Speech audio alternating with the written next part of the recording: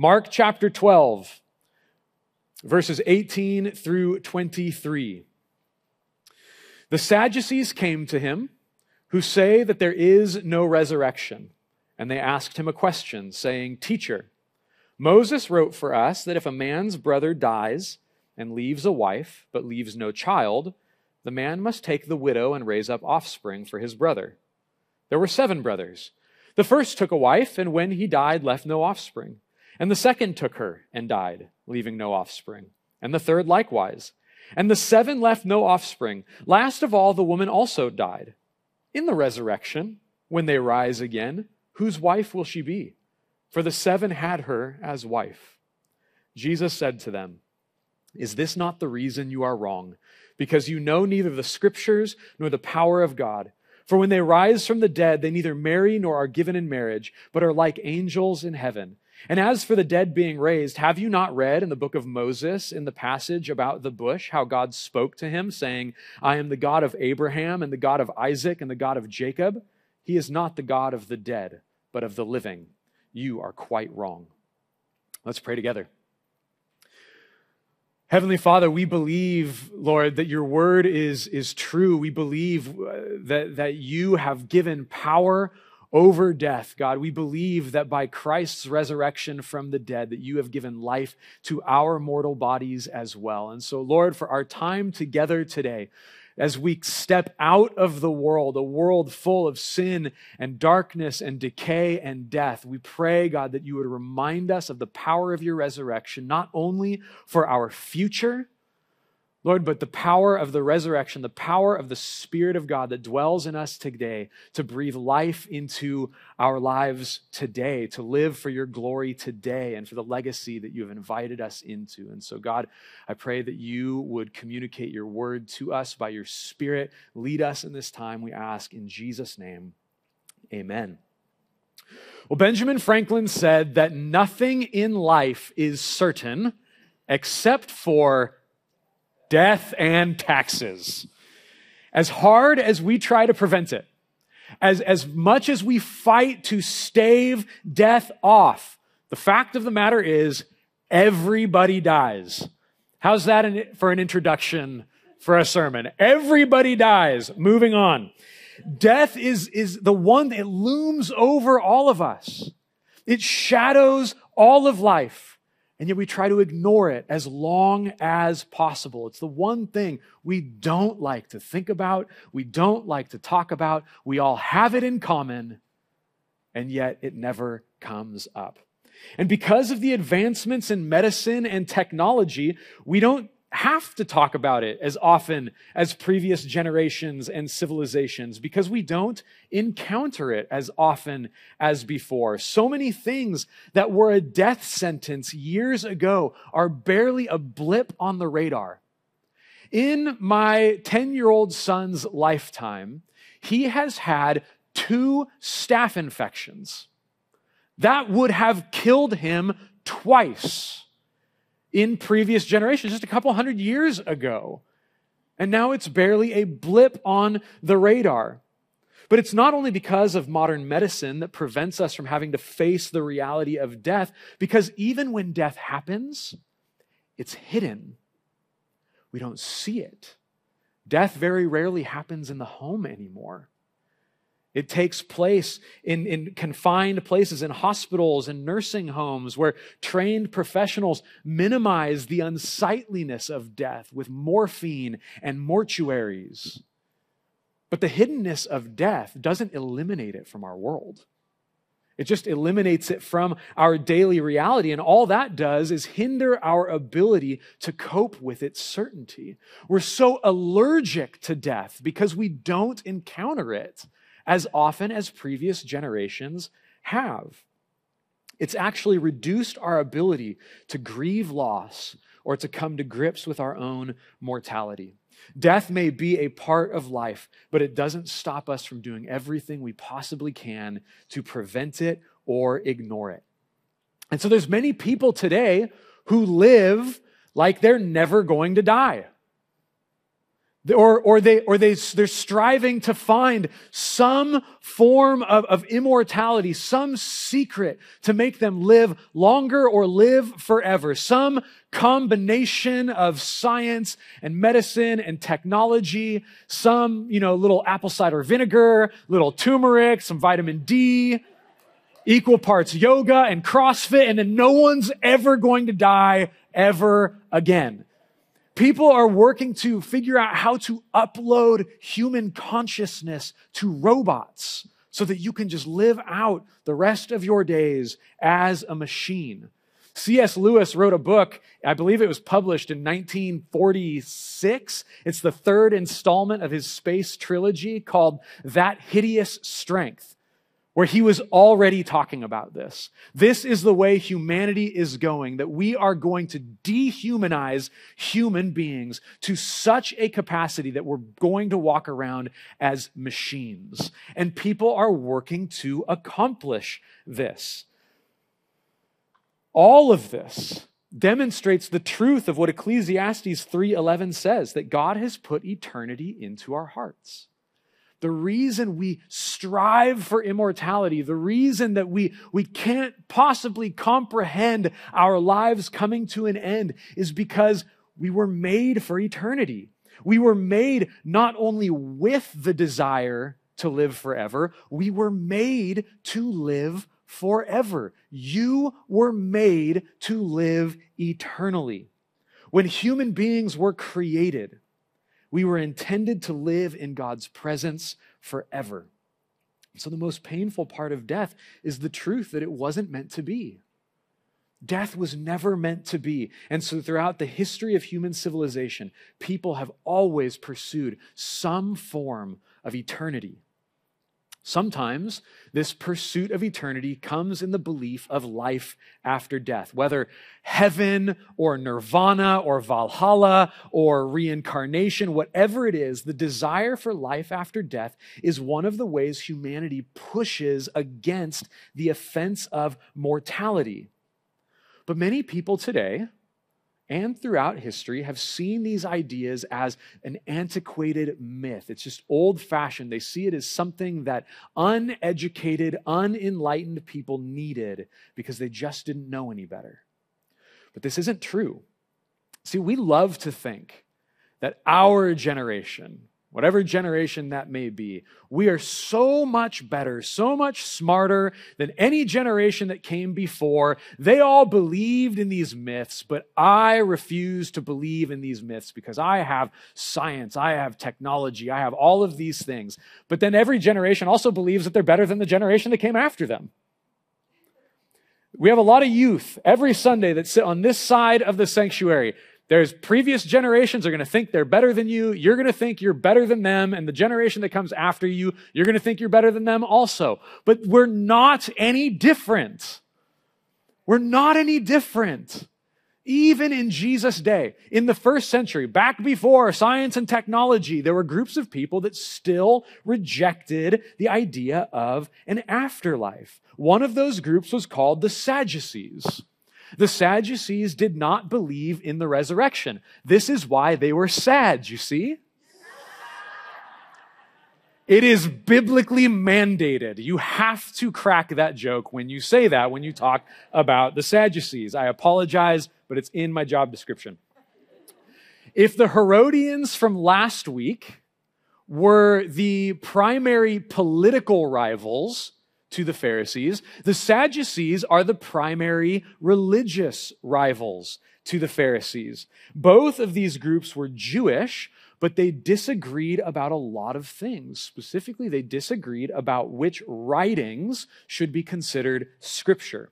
The Pharisees believed that all of the books in what we call our Old Testament, what they just called the Bible, all of the books were to be regarded as scripture. But the Sadducees argued that only the first 5 books, the book of Moses, Genesis through Deuteronomy, should be trusted as scripture. I would like to think that if our Bible was just 5 books, we would read it more often, but then I remember that most people fall off in Leviticus anyway and wouldn't even get through Deuteronomy, and so I guess we're in the same situation.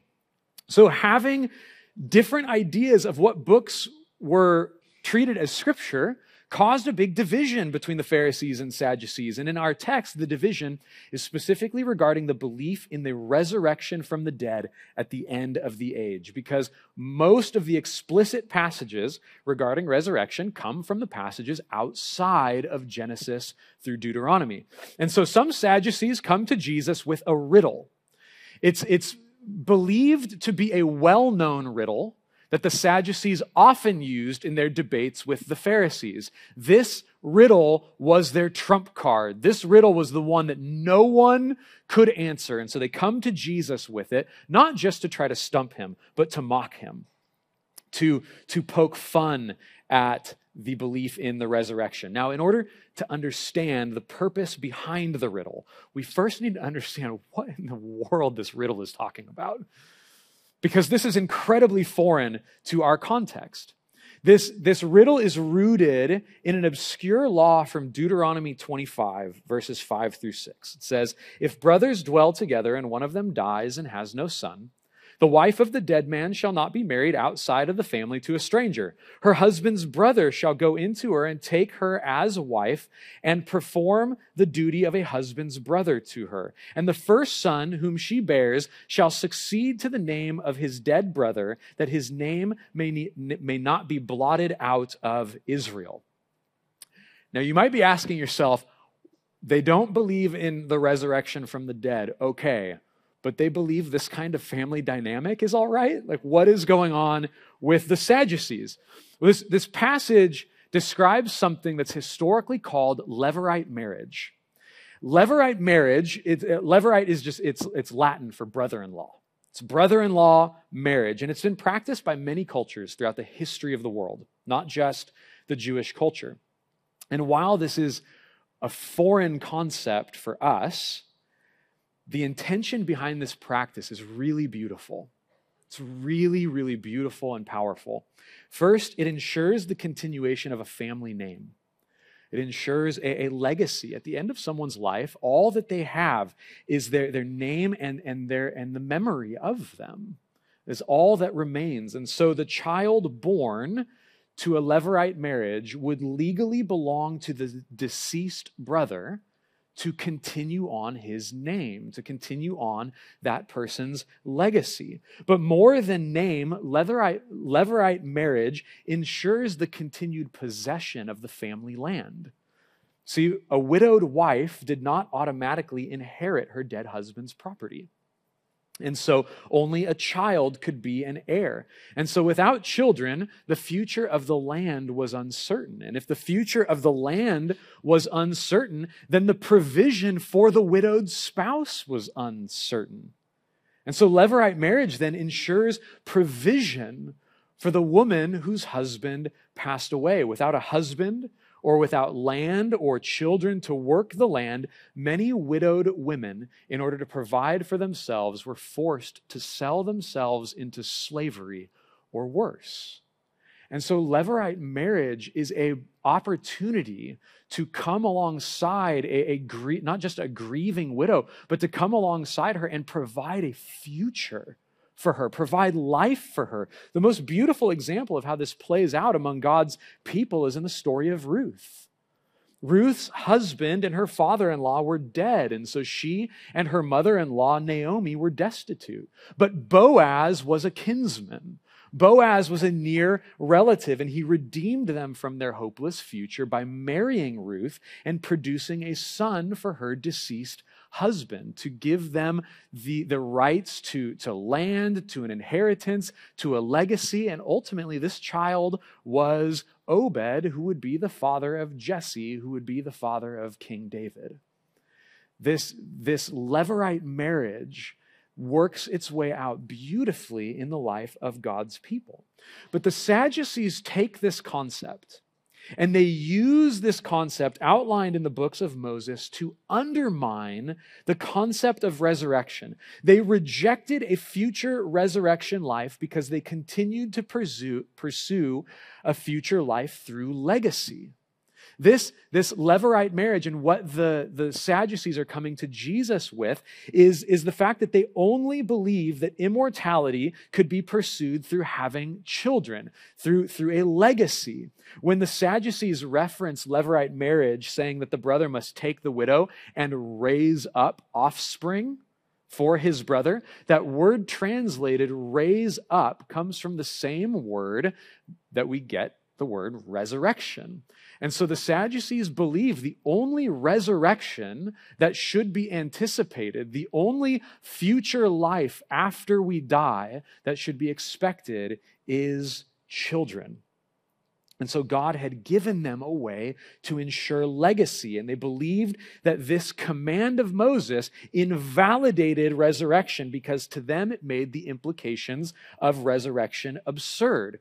In light of God's command, if there was someone who married a husband who died with no children, and then married his brother who died with no children, and then married another one who died with no children, and then married another, all 7 of them married her and died with no children, and then she died. If the resurrection is true, then how about Christmas in that family? It's going to be absurd. It's going to be ridiculous. And so if the implications of an idea are absurd, logically we can throw away the validity of that belief. And so this is where the Sadducees drop the mic. This is their mic drop riddle. It's checkmate, Jesus. No one has ever been able to answer this. You're not going to be able to answer it either.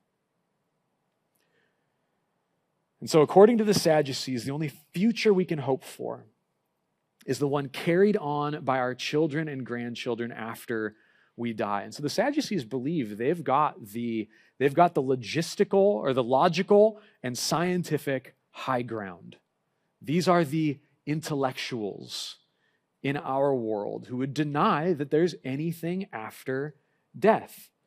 But much like many people today, the Sadducees believed that the concept of life after death was a crutch. Maybe you've heard this word. Maybe you've used this word. Maybe you have friends or family in your life who say this, who say, I don't need faith. I don't need Jesus. I don't need eternal life. I don't need a crutch.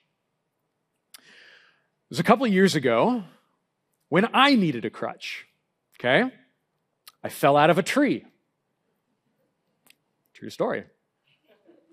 Why was I in that tree? The same reason any grown man would climb a tree. I climbed the tree to prove that I could climb a tree. And I climbed that tree. It was not an easy tree to climb. I had to use significant technique and strength to climb that tree. And I'm happy to tell you today that I can, in fact, climb a tree. I can't get out of a tree. It's getting out of the tree where I ran into issues. And so I'm sitting on this branch, and I'm like, I can get out. My wife is like, why did you climb that tree? You're going to hurt yourself. I'm not going to hurt myself. It's fine. And I went and I grabbed a branch, and I kind of swung myself over, and I slipped. And I grabbed the trunk of the tree and I slid down like Yogi Bear style. And I was thinking to myself, I was like, I'm going to be okay. I'm going to be fine. Like I'm going to rest gingerly on the ground. And I came down very gently on the ground and my foot landed on a root and buckled my ankle.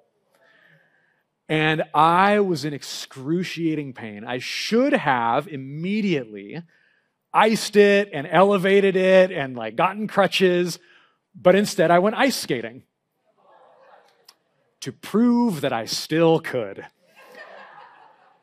And so I laced that skate up as tight as I could to give myself as much support as I possibly could, and I did irreparable damage to my ankle. To this day, I can't run. The mobility in my right ankle is just shot. I needed crutches. I needed to keep the weight off of my ankle. I needed to keep the weight off so that it could heal. And instead, I tried to pretend like I was going to be okay. I tried to muscle through it. I tried to prove that I was strong enough on my own, and the damage only became worse. See, a crutch isn't something that caters to laziness. A crutch doesn't keep us in our weakness. A crutch doesn't comfort us so that we can get along with life, continuing to be incapable of reality. A crutch supports us, helps us to take the weight off for a moment so that our brokenness can heal. It doesn't allow us to remain weak. A crutch acknowledges the severity of the situation. It acknowledges the pain of the brokenness and comes alongside to support us so that we can heal. Faith and the belief in a resurrection is not a crutch to keep us in our weakness. It acknowledges our brokenness. It looks at death fully in the face, and it provides grace and power so that we can heal. So that we can heal, so that we can become whole, so that we can become what God intended for us to be. We don't need something to cater to our weakness, but we do need healing from brokenness. We do need power to overcome the hostility of death. And the primary way that we do that in our enlightened and intellectual world today is by settling for legacy, by raising up children, through our accomplishments and our achievements that will live on after we die, but by leaving the world just a little bit better than we found it. Remember when that was even possible to think that we might be able to leave the world better than we found it? Legacy is the best we can do in a world where death is undefeated. The best we can do is legacy, but that's not the world of Scripture. The Bible tells a story about a world where death has been defeated. The Bible tells the story of a world that looks pain and death fully in the face and yet validates our pursuit of immortality, and all of it is because of the promise of the resurrection. The Bible tells a story about how God gives life how God gives his people power over death. Jesus says the reason the Sadducees don't know this is because they don't know the Scriptures. Now, part of this could mean that they don't know all of the Scriptures, right? They only had the first 5 books. And so Jesus could be saying the reason that you're wrong is because you don't have all of the Scriptures. And that might be true, but I think there's more to it. See, by quoting Exodus 3, a passage from the book of Moses, at the burning bush, Jesus is saying that even the Scriptures that the Sadducees have, they're not reading. They're not reading. They're not understanding. He says God is the God of Abraham, Isaac, and Jacob, these great patriarchs who have been dead for centuries, and yet according to God's reality, they are alive. So even in the first 5 books of the Bible, though resurrection might not be explicitly mentioned, God's activity with his people is always an attempt to give power over death. Death is introduced in the 3rd chapter of the Bible as the consequence for the curse of sin. God said, if you eat the fruit from the tree of knowledge of good and evil, you will certainly die. They eat and they died. And so death is the consequence for disobedience. But death is not the end. God has a plan. God always has a future and life in mind for his people. And so in Genesis 3:15, God promises the day when a Savior would come, a child of the woman would be born, who would crush the head of the serpent, who led the humans into temptation and into sin. And so the rest of the Bible, from chapter 3 of Genesis, is a story about how humanity has been waiting for the promised Redeemer. And then you turn the page from Genesis chapter 3 to Genesis chapter 4, and the woman has a child. Is this the seed of the woman? Is this the one that we've been waiting for? Is this the one that would crush the head of the serpent? She has a child. She names him Cain. Cain was not the Savior. Cain only perpetuated death by killing his brother Abel. But in the same chapter, she has another child, a child named Seth. But Seth was not the Savior. Seth also died. But before Seth died, he has a child. And that child had a child, and then he died. Who had a child, and then he died. And then had a child, and then he died, and then he died, and then he died, and then he died. In Genesis 5, there's this long genealogy, and genealogies might be boring, but they are so important. Genesis chapter 5 records a genealogy, and the beating drum through that genealogy is, and then he died, and then he died, and then he died, and then he died. Everybody dies. But then there's a man in that genealogy named Enoch. Enoch walked with God. Enoch didn't die. It says Enoch walked with God, and then he was no more, for God took him. And what that means is probably for another sermon. But what it means for us is that there is a way to not die. To walk with God. If you walk with God, you don't die. That's chapter 5. You turn the page to chapter 6. Somebody else walks with God. The world is full of sin and violence and evil, and God grieves over humanity, and so he's going to cleanse the world with a flood. But Noah walked with God. You know from the context that he walks with God. Something bad's going to happen, but you know who's not going to die? Noah's not going to die. And Noah doesn't die. He does eventually, but not right away. God rescues him from the flood. And so the entire Bible, from the very beginning, is a story about how God is giving his people power over death. That death has invaded his world, and God will not have it. God will not be defeated. Death will be overcome. See, the resurrection of the dead is not wishful thinking to help us get through another day. The resurrection of the dead is ensuring that God will get his way. God will have his people. God will receive what he desires. God wants to walk with you and wants to invite you to live in his presence, alive forever. He is the God of the living. And if you have received the Lord Jesus Christ as Savior, as the child of the woman, the promised child who would crush the head of the serpent, then you have already been delivered from the pain and the consequences of death. Even though you may die, yet you will be raised to new life. Not only at the end of time, but today. You can be raised to new life today. Faith in Jesus is the power for resurrection, not only for the future, but it's the power for new life today. Because what we believe about the future changes the way we live today. Every morning I wake up and I check the weather, because the weather, what I believe about the temperature in the afternoon, will affect the clothes I put on in the morning. Many of you wake up and you check the surf, because what the surf is going to be like in the afternoon will determine whether or not you go to work or to school that day.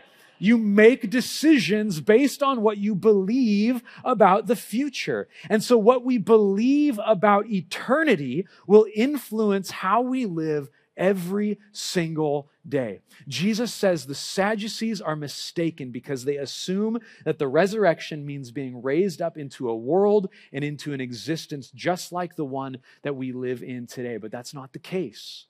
Jesus says you're wrong. You don't get what's going to happen in the future. Jesus says that on the other side of resurrection is an existence that looks more like angels than human beings. He doesn't say that we will become angels, but he says we are like angels, that we do not marry, nor are we given in marriage. This is every newlywed couple's least favorite verse in the entire Bible. What do you mean we're not going to be married in heaven? Right? But listen, this passage is not about marriage. The Sadducees are using a concept regarding marriage to come at Jesus. And so Jesus addresses it. But if we get hung up on marriage, if we get hung up on the marriage question too long, we actually miss what Jesus is saying. In the resurrection, we will be like the angels.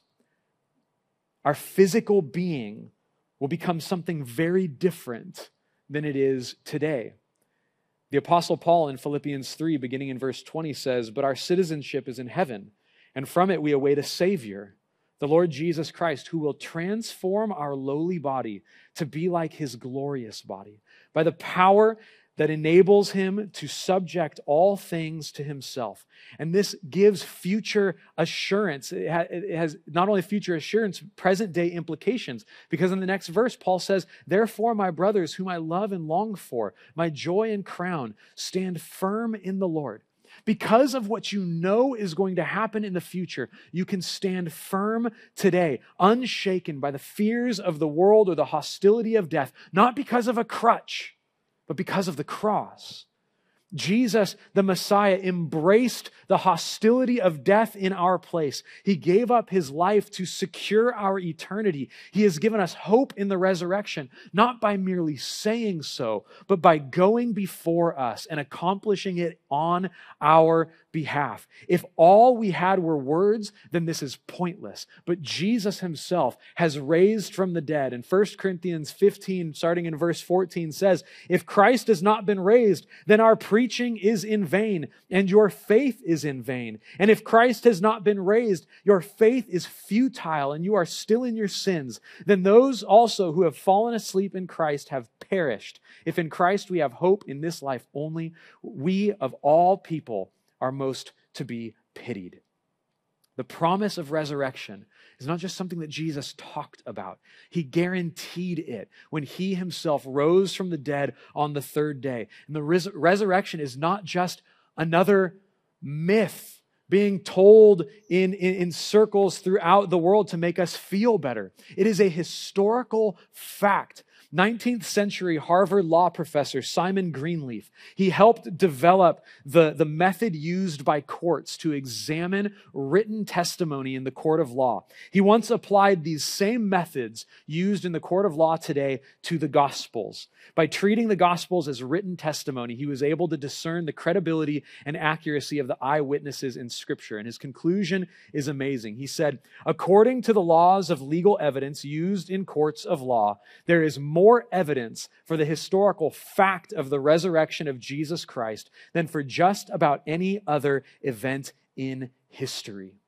There is going to be so many things that we experience in life that the enemy wants to come alongside us and say, "I know you believe this, but look at the world. Look at death. Look at pain. Look at hypocrisy in the church. Look at all of these things. All of these things that you see in the world should discredit the thing that you believe in." But the resurrection is that opportunity for us to look at the world and see all of the pain and darkness and death. And when we would, find ourselves turning away from God, the resurrection is the thing that calls us back and says, "No, because of the resurrection, because that Jesus has risen from the grave, because every other religious leader throughout the human history is in a tomb, and yet Christ is alive. For this reason, I can continue to pursue faith in God. For this reason, I know that Christ loves me. For this reason, I know that I can have a future assurance. For this reason, I continue to put my faith in Christ." If Christ is still in the grave, then our hope in resurrection is worthless. But if he is alive, then we also will live, because of the power of the Spirit of God that lives in those who believe. It's not just some other myth produced by people who want a fanciful future without dealing of the realities of this world.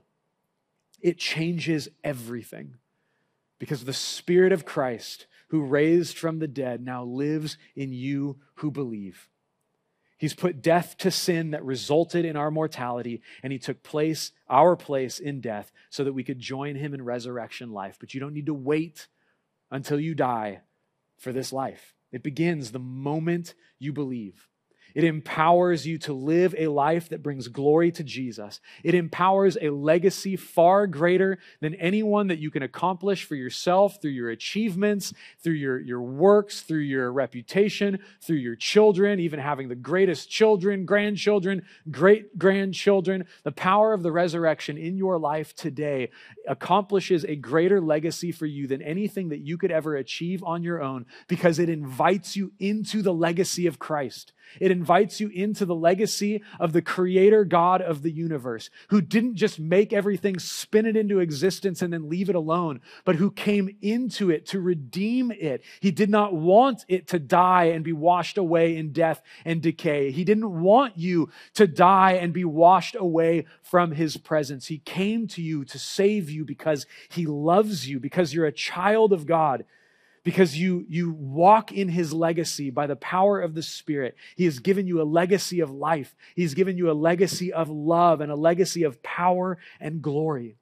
If you've put your faith in Jesus, then the Spirit of God dwells in you today, not just to be happy with yourself, not just to comfort you about your eternity, but to empower you to delight in Christ today, to empower you to declare the good news of what Jesus has accomplished today, and to empower you to demonstrate the same love that led the God of the universe to sacrifice his life for us is in you and empowers you to sacrifice your life for those around you. Maybe ultimately by laying your life down for someone, but also every day, those momentary deaths, that momentary dying to self, to saying no to your selfishness, to lay your life down, to pursue something good and beautiful in the life of somebody else. It demonstrates the beautiful power and the love of Christ Jesus in this world. If you put your faith in Jesus, you not only have life in the future, you have life now that you've never experienced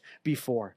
If you trust in Jesus, you will experience nothing short than the power of the resurrection in your life today. That is what we have received. That is what we hope for. That is what we tell the world about, not to look to our example or our legacy, but the work of Christ and his legacy in us. Let's pray together. Jesus, we are so thankful for the work that you've accomplished. We're so thankful that you have given us the opportunity not just to escape death, but to have life in you. God, the most beautiful thing about eternal life is that you're there. God, if we had the opportunity to go to heaven, have eternal consciousness somewhere, but you're not there, that's hell. I don't want to be there. I don't want to live out our days as some mechanical consciousness. God, we want to be with you, alive in your glory, in your presence. God, empower us to walk with you by the power of your resurrection. Empower us to live a life that glorifies you by the power of the Holy Spirit that dwells in us. God, if there's people here who do not yet know you, just pray they'd encounter your love today. The love that you empower your people with.